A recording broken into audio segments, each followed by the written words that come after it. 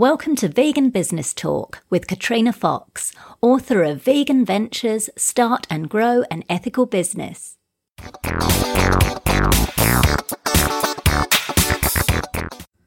Hello and welcome to episode 67 of Vegan Business Talk.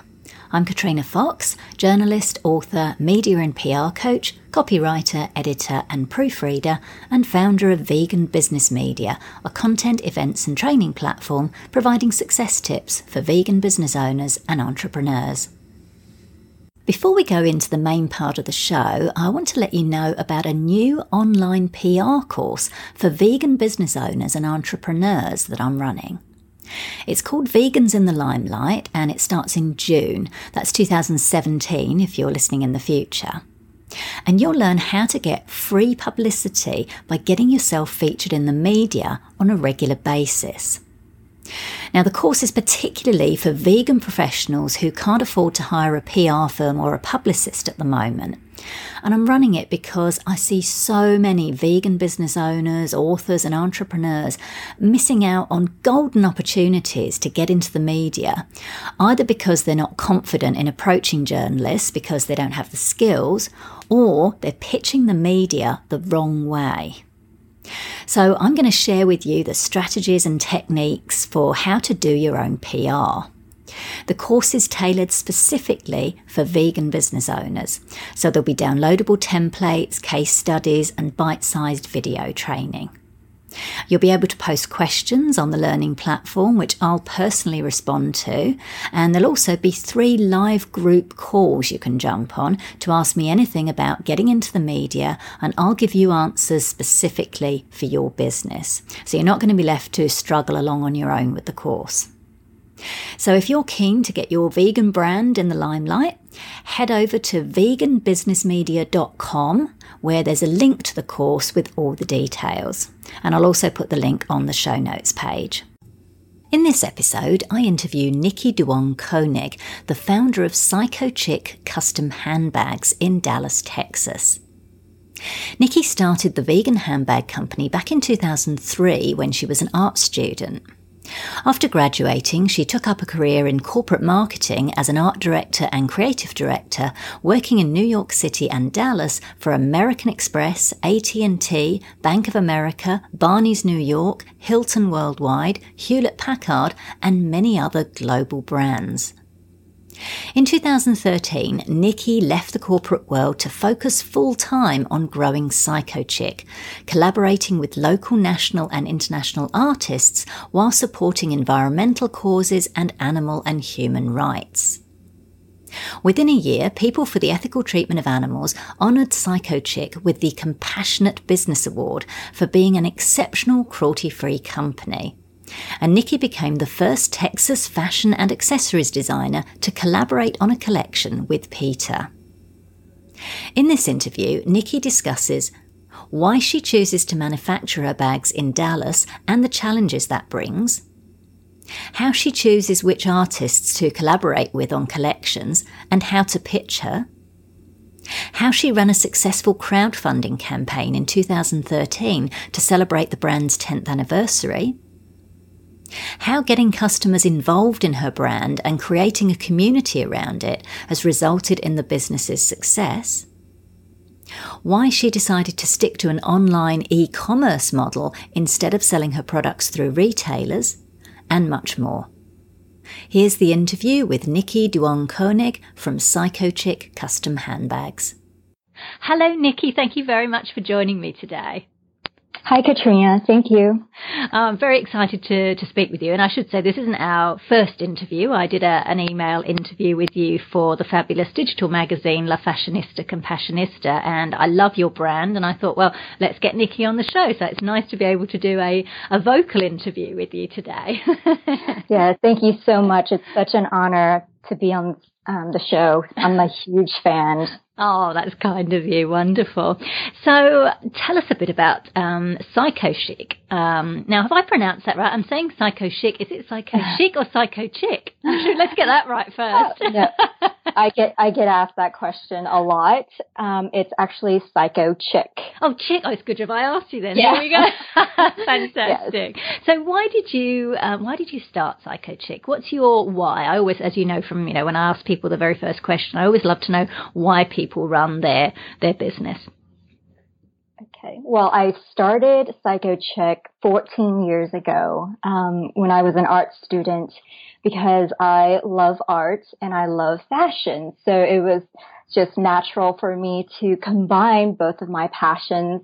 And I started making custom handbags with custom hand-cut portraits on the bags themselves. So they were sort of like, pieces of artwork. And then today, I'm working on Psycho Chick full time because I actually want to make the world a happier and more compassionate place for all living beings by offering, vegan, eco-friendly, and ethically made handbags and clothing. Fantastic. That are also fun and fabulous and stylish, which I think is wonderful. So I love how vegan businesses are a form of activism and that you can be so creative and have these things that are beautiful. But like you said, they're also ethical. So look, we've already mentioned the name. So it's got also a little bit of a double entendre because like if you didn't see the name of the brand and, you just said it out loud like Psycho Chick, it's kind of interesting. So tell us a little bit about the name and why you chose it and what it means. Yeah, so that's the second question is Psycho Chick. What does that mean? And where did that come from? Well, it's spelled CYKOCHIK, and it derives from the words cycle and chick. So because I believe that everything in life has a cycle and that we're all connected. And it was also inspired by my use of recycled materials, and also cyberspace because we're an e-commerce business. And, it's also sort of a play on Psycho Chick, sort of tongue in cheek, because I sort of see things from an unconventional perspective and I like to color out some of the lines. It does not mean like I'm making light of any mental disorders or anything like that.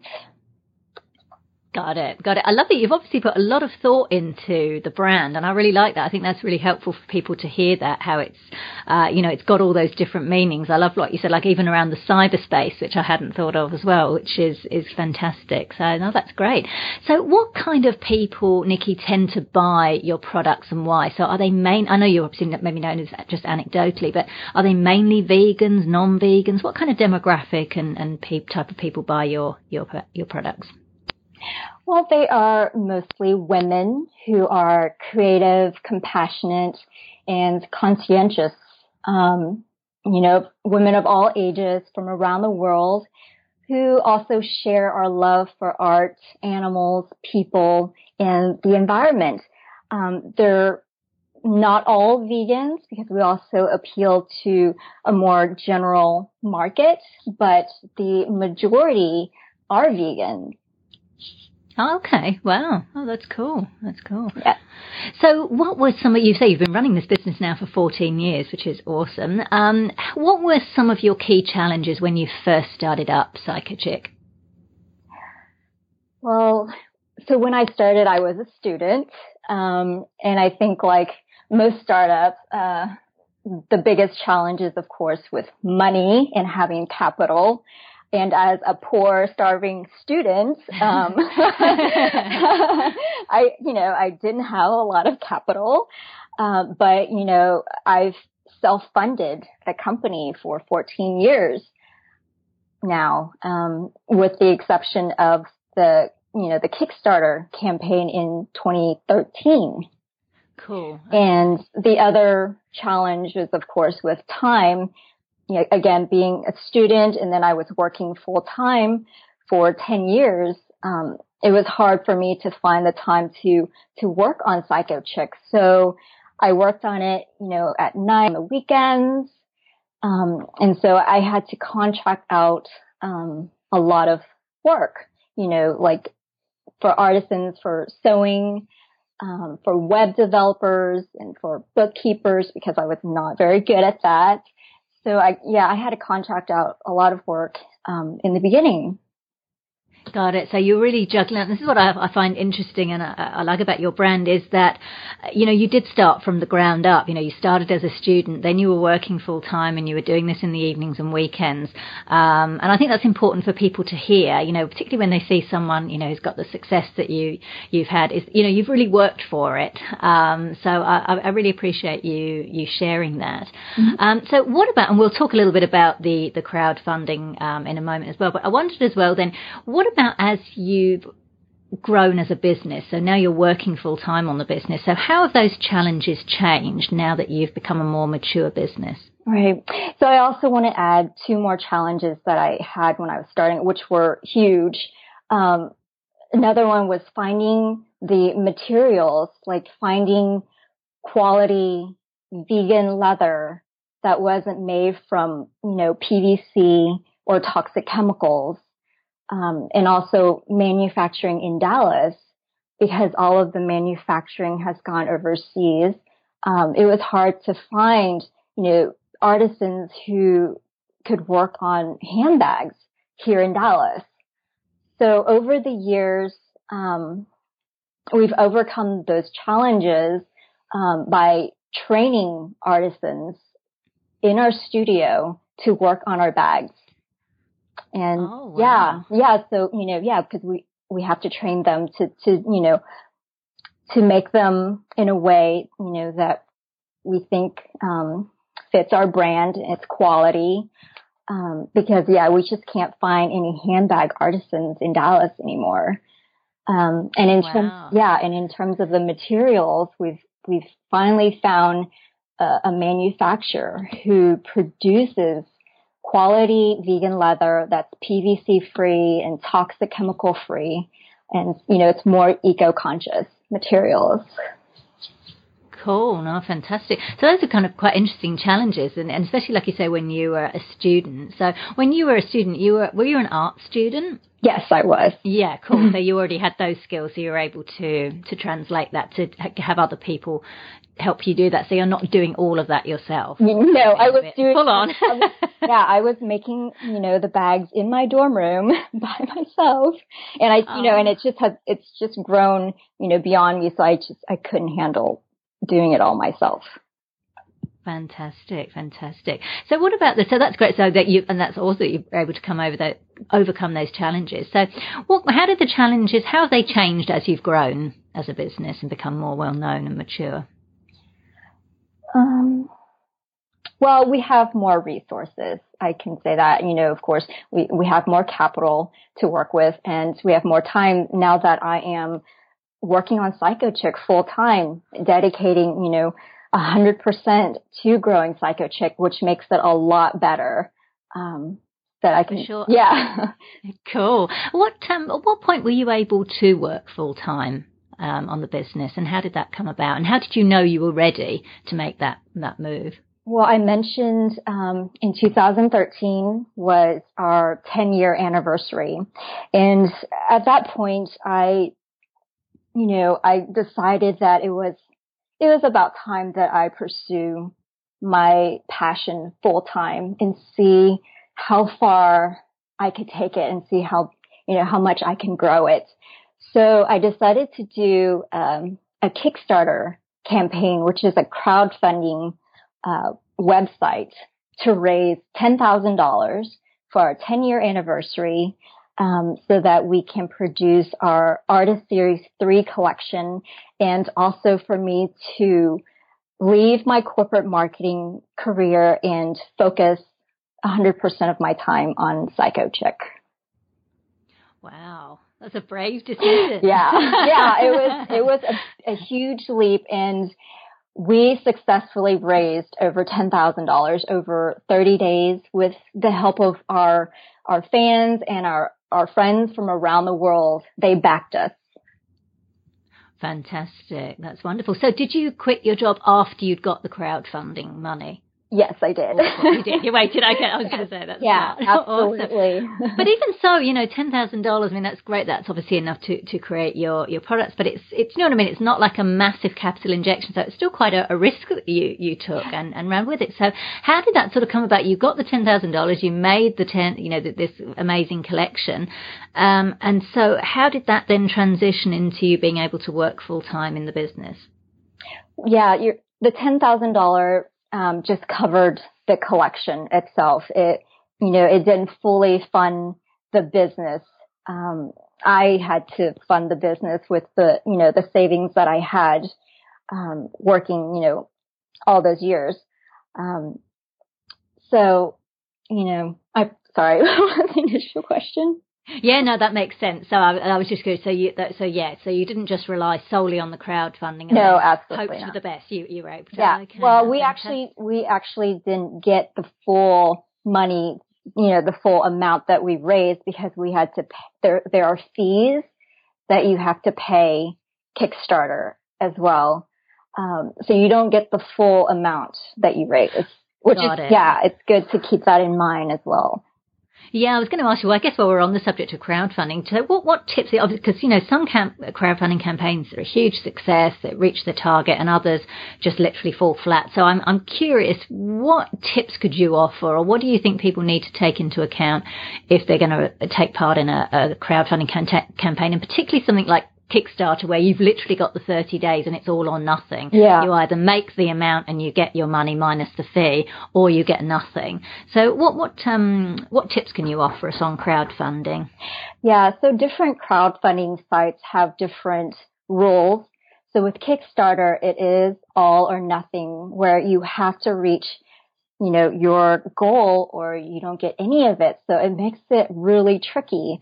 So my advice would be to set a reasonable, attainable goal. You can always go over your goal, but if you don't meet that goal, then you don't get anything. So set a reasonable amount that you can achieve. And then also set a reasonable time frame that you can achieve that goal within. Got it. What about with getting the reach out? So getting people to actually, to donate, or, because I know I did a crowdfunding webinar that I hosted with Demetrius Bagley from Vegucated, and one of the things he said, it was really important to get your collaborators on board so that you really get people sharing about the campaign. So do you think your success was predominantly because you already had that existing fan base from those 10 years? Or, so I'm just kind of curious about how you kind of really got the campaign out there. Absolutely. Yeah, because we've had 10 years of experience, and we've had 10 years of, fan base already. So we have that reach. So it wasn't like we're a brand new company, with no customers. So we have customers already that we could reach to on our, email list. But we also had a very intensive 30-day marketing campaign, that we really pushed, and we reached out to our partners. We reached out to the 3 artists that we had already announced for the collection to help us promote the campaign. And, we received some press, and that really helped our campaign as well. Fantastic. I think that's good for people to hear, because sometimes people think, crowdfunding, it's just for startups, it's just for people starting out on their business. But it can also be used successfully, as you've done, with an existing business, and possibly even more successfully, because like you say, you've got that track record and you've built up that trust. So that's fantastic. Thank you very much for sharing that, Nikki. So let's talk about the work with the local artists, because I love what you do here. You work with local artists, and that's quite unique, I think, about your brand. So tell us a little bit about why you chose that direction. Well, I'm an artist myself, so I love working and supporting other artists. And I started the Artist Series collection in 2008 when I was working and living in New York City, because I had, so many artist friends whom I wanted to work with.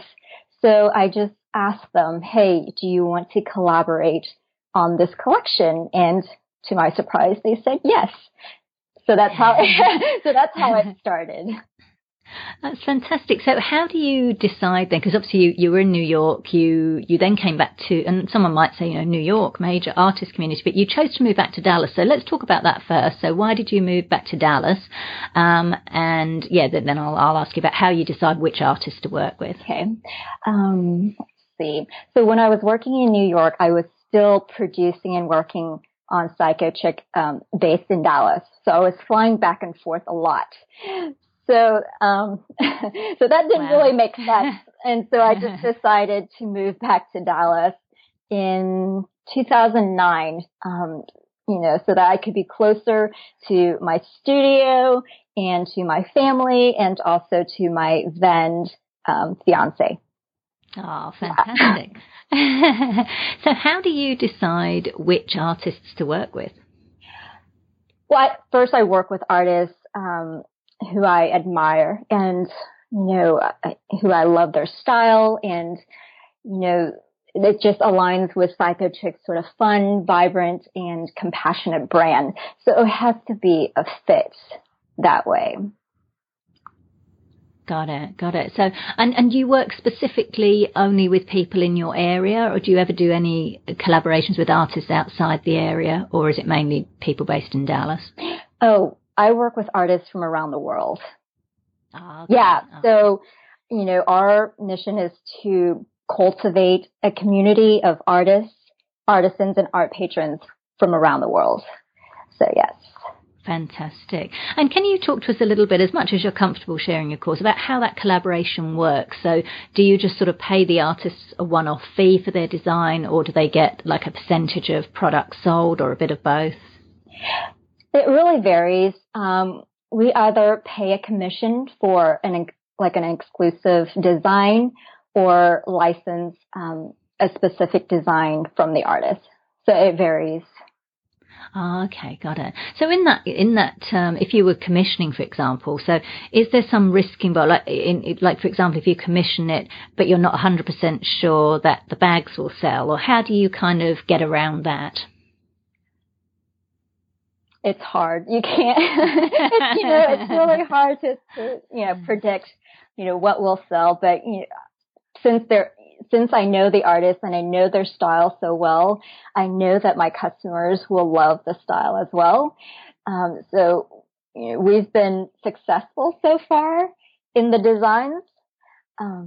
So yeah. Right. So it sounds like you really know your artist and you really know your customer. Yeah, and I think that's a good lesson. And also, if we have the money to commission 2 designs, we will do that, and then we'll let our fans vote on which design they want produced. Oh, wow. Oh, that's great. So you've got it sounds like what I'm hearing is you've got really kind of high touch points with your clients. You really involve them in the whole thing rather than just, hey, we've got a bag. Do you want to buy it? It sounds like you really get them involved at various stages of production. Absolutely. Yeah. Because, this is a social enterprise and it's building that community. So I want our fans to be involved in the creative process as well. Wonderful. No, I love that, because you kind of feel like you've got a bit of an ownership in some way, like people are kind of more invested in a brand. Absolutely. So I love that you do. That's fantastic. So do you approach the artists then, or are you open to artists and creatives pitching you? And if so, how do they go about that? Both. I approach artists and artists have approached me, and we're always open to working with new artists. So absolutely, they can send me their work via our website's contact page. They can send their a link to their portfolio if they want. Cool. And what advice would you have from someone if they were planning to contact you? Because I imagine you probably get contacted by a lot of artists. What should they take into account in order to get your attention? Well, they should know our brand.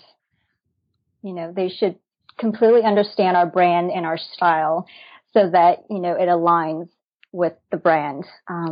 Because I sometimes, see a lot of styles that it does not fit with our compassionate brand. Right. Yeah. Right. Yeah, cool. Got it. So another cool factor about your brand, which I love, is you give people the opportunity, and this ties in with what we were just talking about, to create custom products such as handbags and pillows. So they can upload a photo of their choice to have featured on the item. Tell us a bit about that. That's quite an interesting service. Why did you introduce that? Well, PsychoChick has always been a custom-made handbag company from the very beginning when I was making those custom portrait totes. So this is, just a new product that we're now offering, is that we can print, any photo of like your dog, your artwork, any picture at all, digitally printed on our Eco Canvas material, which is made from recycled water bottles. Oh, wow. Yeah, and people are surprised, that when we tell them it's recycled water bottles. That's very cool because, gosh, there's so many of those around just going into landfills. So awesome that you're taking them and making them really cool. That's great. So what would you say then? What's maybe one of the funniest or quirkiest custom requests you've had? There's been many over the last 14 years. But I think maybe the quirkiest, recently we just made a custom tote for a Dallas vegan bakery with a giant hand-cut chocolate chip cookie applique on it. It's part of their logo. So it's a giant cookie on a tote bag, which is really cute. Fantastic. That's fantastic. Now, we talked a little bit about how you moved back to Dallas. You got your studio there and your bags are made locally. So that's a kind of an interesting one because, as you say, a lot of manufacturing goes overseas because it's cheaper.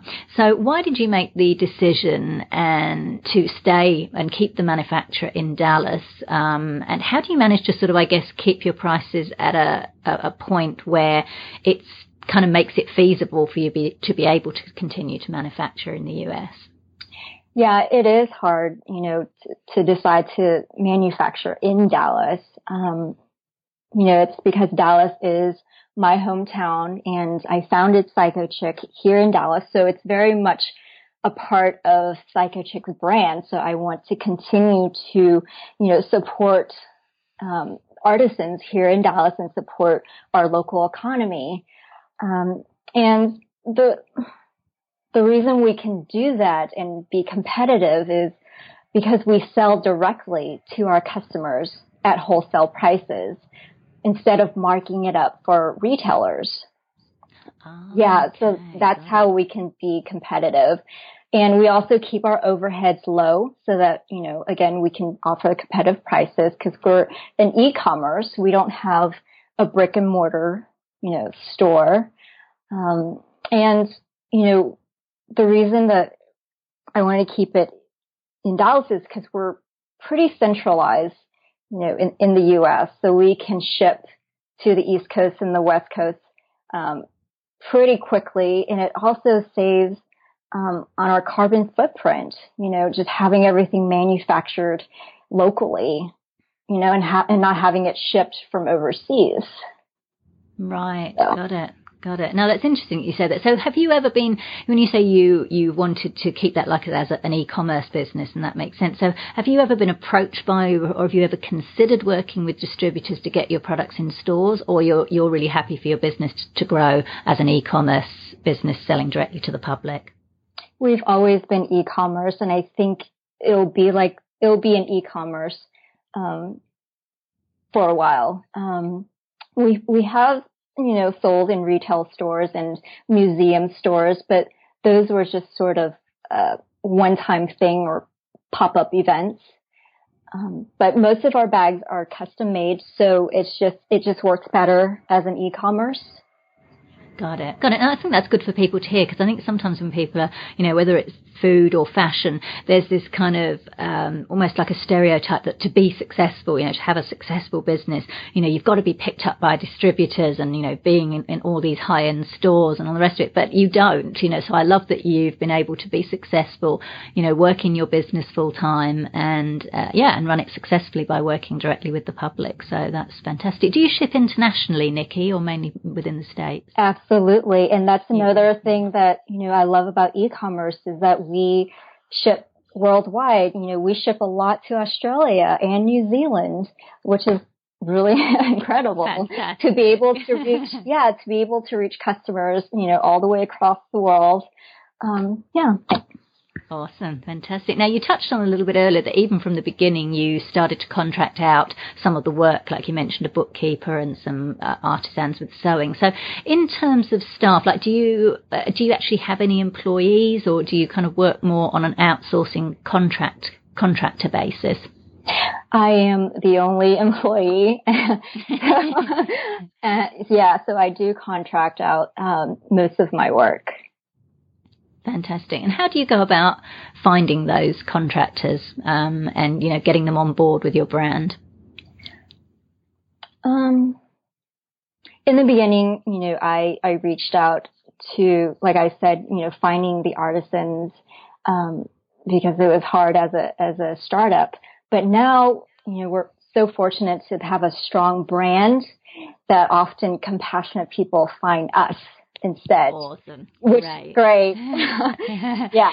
It is. And I think that's something else to point out as well is, that once you get to that point, and you stick at it and you grow your brand and people like you and they trust you and they love your brand, then that's the kind of thing that happens. You start getting the resumes sent to you rather than having to go out looking for people. So no, that's great. So let's talk a little bit about, and I put it in quote marks, competition. There's obviously now, more diverse range of vegan accessories brands, popping up here and there, both new ones and ones that have been in the game for longer as well. So tell me a little bit about how you continue to stand out, not only in the general fashion accessory space, but also in the ethical, cruelty-free space and maintaining a regular flow of customers. Well, I think it's amazing that the vegan fashion market is growing so rapidly, and it really helps bring veganism into the mainstream market. So in a way, that helps us as well, because, high tide lifts all boats, right? Yes. So, I don't see them as competition, but as partners, on this mission to raise awareness for veganism. But, how we sort of compete, if you want to say, is that we have, the relationships with our customers that we've built over 14 years. So we really have the brand loyalty from our customers that a lot of, startups don't have. And a lot of our sales are from repeat customers over the years. And we also stay true to our 3 core values of creativity, craftsmanship, and community. And it's building that global community that I talked about that has really helped differentiate us and sustained us over the years. Got it. I love definitely getting that sense of your brand, that you're not just creating customers who'll buy from you. You really are creating a community around your brand, which is fantastic. So what have been some of the marketing strategies that you've used over the years that have been successful in growing Psychochic? I'm getting the impression that email marketing is probably quite important now because you've got that core community of people who love your brand. But can you just talk a little bit about some of the marketing strategies you've used to grow Psychochic? Sure. So I guess the bags themselves are sort of walking advertisements for Psychochic because they're so unique, and so they kind of tell the story of Psychochic, and so word of mouth has been really helpful for us from the very beginning. And so from word of mouth to social media has been sort of free marketing for us. And we've also received a lot of free press in the beginning. Press would approach me, to tell Psychochic's story. For the first 10 years, I didn't pay, for marketing at all. Fantastic. How did that press cover, when you say so that the press approached you, was that mainly local media, Nikki, or was it international? Like, what kind of media were approaching you? Because that's quite interesting. It was mostly local, absolutely. And so, like once you start getting press, you keep on getting more and more press. Yes, yeah, exactly. Yes, absolutely, which really helped. And just because we have a very unique brand and unique products, they sort of sell themselves and market themselves. And recently, we started doing a lot of pop-up events and veg fests around the country, to really meet with our customers and do marketing that way, face-to-face marketing. Fantastic. For something like that can be great because people can see them and look at them and touch them. Yes, fantastic. Absolutely. And the e-newsletter is absolutely our most, I don't know what's the word. I'm just our most successful marketing technique, I guess I would say. Yeah. And that makes sense because I know it's sort of like, people get very caught up in social media, and that can be fantastic, but it's always great if you can get people off those social media channels and into your own list, because, if Facebook or anything decides to close your account or something, then suddenly you've lost access to those, thousands of people you may have built up. Whereas if you've got them in your email list, you've got that real kind of, direct point of contact. So it sounds like you've been able to use that very successfully, which is fantastic. What about the use of the word the word vegan? So there's another question I always love to ask everyone because we get so many different answers. So give us your take, Nikki, on, why you use or how you use the word vegan or not, or how prominently in your branding and your marketing. Right. So in the beginning, when I started, PsychoChick has always been vegan before it was a cool thing, 14 years ago. But I didn't use the word vegan at all in my marketing, because it was targeted towards just the general market. And we didn't start using the word vegan until, 4 years ago in 2013, when I decided to focus on PsychoChick full time and really grow it as a vegan brand. And the reason, I decided to use vegan is because I want to promote veganism, and I kind of want to educate the market about what veganism is. So when you use that word, people will ask about it, and so that's an opportunity to talk about it. For sure, and to associate it with something amazing as well, which I think is really nice, because, sometimes with food or fashion, initially, like I say, I went vegan nearly 20 years ago, and, if you talked about vegan fashion, the stereotype is, it's going to be bland and, straw-coloured or what have you, and you know what I mean? So I think when you can associate it with something, particularly if something like your brand is so colourful and vibrant, it's really breaking down those stereotypes, which is absolutely fantastic. So let's talk a little bit then about, for those people who are listening to this, and maybe I think a lot of people will be very inspired by you and your journey and how you've got to where you are today. What advice would you give to them? Say they're perhaps a student like you were, starting out in their dorm, who want to run their own business, particularly their own creative business like you do. What advice or tips could you offer them before, perhaps launching straight into running their own business or jumping from employed to self-employed? Okay. Yeah, so it did take me 10 years to make the leap, to work on my business full time, but it doesn't have to take 10 years, to make that leap. I just wanted to grow it slow and steady and make sure that I was ready. So, my advice would be, to make sure that you're financially secure before you take that leap to work on the business full time, because you have to be able to survive without an income for a few months or maybe for even a few years. So that's really important.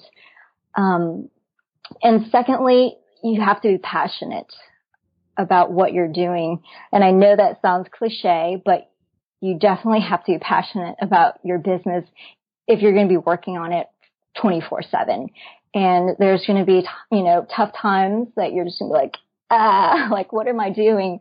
But you just got to stick with it. And also before you start, test the market just to see how it responds to your product or your service. But just start, don't wait until you have everything in order, or, don't wait until you think you're ready, because I don't think you'll ever be ready to, to make that leap. So you just got to start, with something. Just start doing it. Fantastic. That's wonderful advice on all three counts there. Fantastic. So talk a little bit about, we're wrapping up towards the end now. Let's talk a little bit about the whole kind of mindset side of it, because you've already touched on the fact that, yes, you've got to have that passion. You are going to be working long hours, particularly in the beginning, on your business. So what would you say, what personal qualities do people either need to have or to cultivate to stay the course and run a successful ethical business? I think you have to be able to think with your head and your heart, because I think as vegans, we tend to think more with our heart. But as a business owner, we have to be able to think with our head as well. So, as I mentioned, having passion for your business, but also having a clear purpose for a higher cause, whether it's saving the animals, people, or the environment, whatever your purpose may be. And also to have empathy for others, to be able to connect personally with your employees or your partners or your customers, and then to be strategic, to have a plan and to stick with it. Got it. Great advice there. How important has it been for you, Nikki, to kind of be the face of your brand? Because I know sometimes with some, particularly creatives, and not all of them, but with some of them, they love the actual creating of the product, but they don't want to go out there and do the marketing. They don't want to be there in the media necessarily, or they're worried about it, they're nervous about it. So how important has it been for you to kind of, I guess, be the person behind the brand? And what skills, if any, have you had to develop to be able to do that? Well, I think that's where my experience in marketing for 17 years really helped me build my PsychoChick brand over the years. And so, yeah, I do have to be sort of the face of the brand and, do the marketing and do events and do all these public speaking events for the brand, which I really love because I'm really passionate about veganism, and I love speaking about, the purpose and the cause for PsychoChick.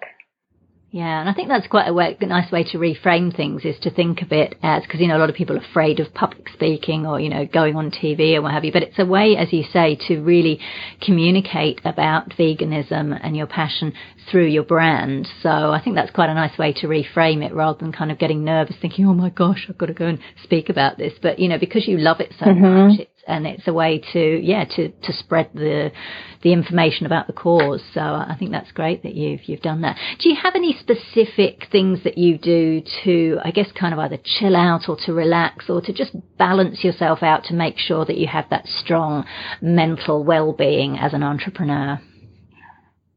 Well, to be productive, it's hard being your own boss, so you have to manage your time wisely. So I time block my day for important work, for emails, for meetings, and even for workouts. So that's when, I meditate or I do yoga or I ride my bike. So yeah. Wow. And are they kind of set into, are they sort of pretty much, right, this is it, this is the time I've got blocked out? So when you're doing the gym or you're doing the meditation, do you turn off your phone so you literally can't be disturbed? Or is it kind of, does it have to be kind of a bit flexible so that if an urgent call comes through, you take it? How do you kind of work that with the blocks, time blocks? Yes, I actually put it in my calendar. So everyone can see, my availability throughout the day. So, for my time block, it says I'm busy, for that time. But, I can be flexible because, owning your own business, anything could happen. So it's not set in stone, but, I try to stick to it. Cool. Now that's good to know. That can be useful because it can be easy as a business owner to kind of just let everyone else control you. Yeah, exactly. And let time control you. Exactly. So I like that you've got those boundaries in place. That's a really smart move. What have been the key lessons you think you've learned through running your business? Wow, so many lessons. I think the biggest lessons is that you don't need permission from anyone but yourself to follow your dream. That's the biggest lesson I've learned. And, as an art student, I really had no business being in business or in fashion. But, 14 years later, I'm running an international fashion brand. So you really don't need permission from anyone else. I love that. I'll make a nice quote. I think we can make a quote about that and post it on as a meme on Facebook. I love that. We'll put it on a bag or a shirt. Yeah.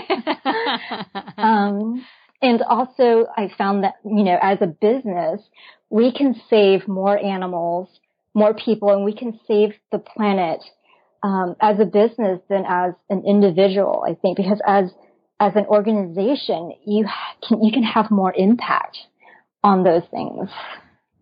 Yeah, for sure. And what I love about your story is, like you mentioned, you've gone from being an art student and then you went and worked like you said, you had a corporate career in marketing, and then you found your way back to the art and into fashion. So I think that's really great for people to hear that, because I think sometimes people think, oh, well, if I'm an art student, am I really going to have a career that's, going to make me money and sustain me as well as, following my passion? And I think you're a really great example of how it's possible to do that. And that even if you do go off and have a different kind of career, like you did in the marketing, it doesn't mean that you can't, do what you've done as well, like starting the brand up while you were doing that and eventually being able to move full time into it. So I think you've got such an inspiring story, Nikki. I love it. And I really appreciate you sharing your insights and your expertise. It's been fantastic. Thank you very much for joining me. Well, thank you. I hope it was helpful. Very much indeed. So thank you. So that was Nikki Duong Koenig from Psychochick Custom Handbags. You can find out more at custom-handbags.com. And that link is on the show notes page at veganbusinessmedia.com/podcasts and going to episode 67. Now for our Vegan Business News Roundup.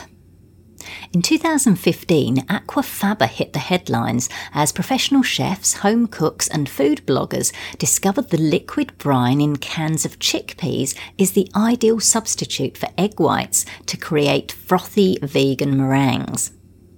Now plant-based chef Diane Fawley, who also owns plant-based wholesale bakery Flourish Baking Company in Scarsdale, New York, has opened the first online store dedicated to selling vegan meringues, reports Veg News. After months of trial and error, Fawley managed to perfect the crunchy substance and now sells the meringues in a range of flavours, including maple, brown sugar, blueberry lavender, raspberry rose and drip drops, which are meringues drizzled with chocolate. So again, we're continuing to see more and more products becoming veganised. And you can even use Aquafaba in savoury dishes.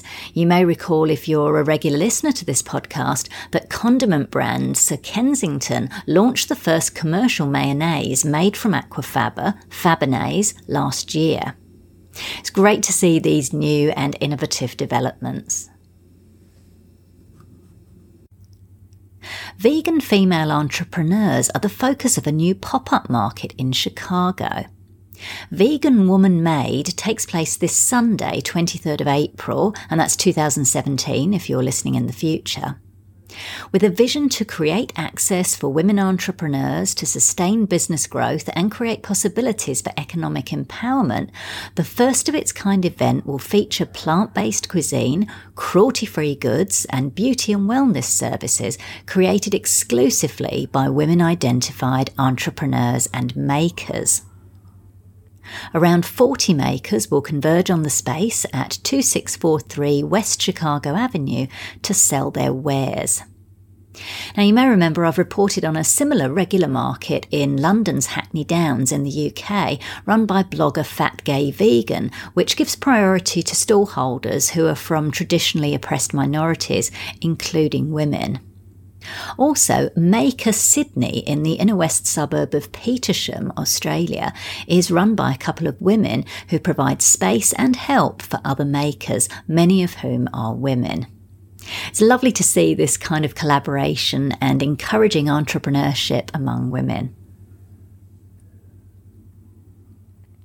Talking of collaboration, BHEX, a robotics company that originated in NASA, recently teamed up with Califlower, a cauliflower-based pizza crust and plant-based dessert doughs maker, to create 3D printed flower-shaped cauliflower-based personalised pizzas. Yes, you heard that right. 3D printed pizza. It sounds so bizarre to even say it. Now, these were made in under a minute in front of a crowd of 300 at Groundwork, a Columbus-based firm in Ohio that provides IT services for non-profit organisations. BHEX CEO Anjan Contractor praised Califlower's forward-thinking way of operating, saying their organic, plant-based approach to crust appeals to vegan and health-conscious markets that appear ready to grow tenfold over the next year. Jordan French, BHEX founding CMO, added that no longer do retail-facing businesses need to sacrifice on quality and personalisation due to a spike in demand for fresh food. BHEX's technology permits a far greater variety of foods to be available on demand and to a certain calorie count. Wow. I often joke about how cool it would be to have one of those food materialisers on Star Trek Next Generation, where you say what kind of food you want and it just appears. Now, I didn't think I'd see that in my lifetime, but this kind of biotech development makes it a real possibility. It's kind of cool and a little bit freaky at the same time. Finally, Bagel Factory has become the first UK chain to offer bagels with vegan cream cheese. The move happened after discussions with People for the Ethical Treatment of Animals, which has acknowledged the company's efforts with a PROGGY award, PROGGY means progress, which recognises animal-friendly achievements in commerce and culture, reports Plant-Based News. Bagel Factory created a veggie-filled bagel with vegan cream cheese, avocado, tomatoes and black olives, which was available for £4.29 to launch the new vegan cream cheese at all its stores from the 19th of April. And a bagel with just vegan cream cheese is £2.49. I'm so happy to hear this. Back in the early 90s, I lived for a short while in Dalston in East London before it became trendy. Now, this was just before I went vegan, and there was a 24-hour bagel place nearby that I used to love to go to, particularly late at night for a snack, and I loved having my bagels slathered in cream cheese. So it's great that there's now non-dairy options available. So, as well as frequenting the vegan pizzerias that I reported on recently, I'll be getting myself a vegan bagel or two with cream cheese during my trip to London in October for the VegFest UK trade event. It's great to see chains like this really getting on board with the plant-based food trend. So that's it for this episode of Vegan Business Talk. Thank you so much for tuning in. If you enjoyed the show, I'd really appreciate it if you gave it a review and rating on iTunes or any other platform you're listening on. Finally, I encourage you to head over to veganbusinessmedia.com, where you can find more resources, including details of my media and PR consultations, copywriting, editing and proofreading services to help you grow your vegan business. I'm Katrina Fox, author of Vegan Ventures, Start and Grow an Ethical Business, and I look forward to catching up with you in the next episode of Vegan Business Talk. Bye for now.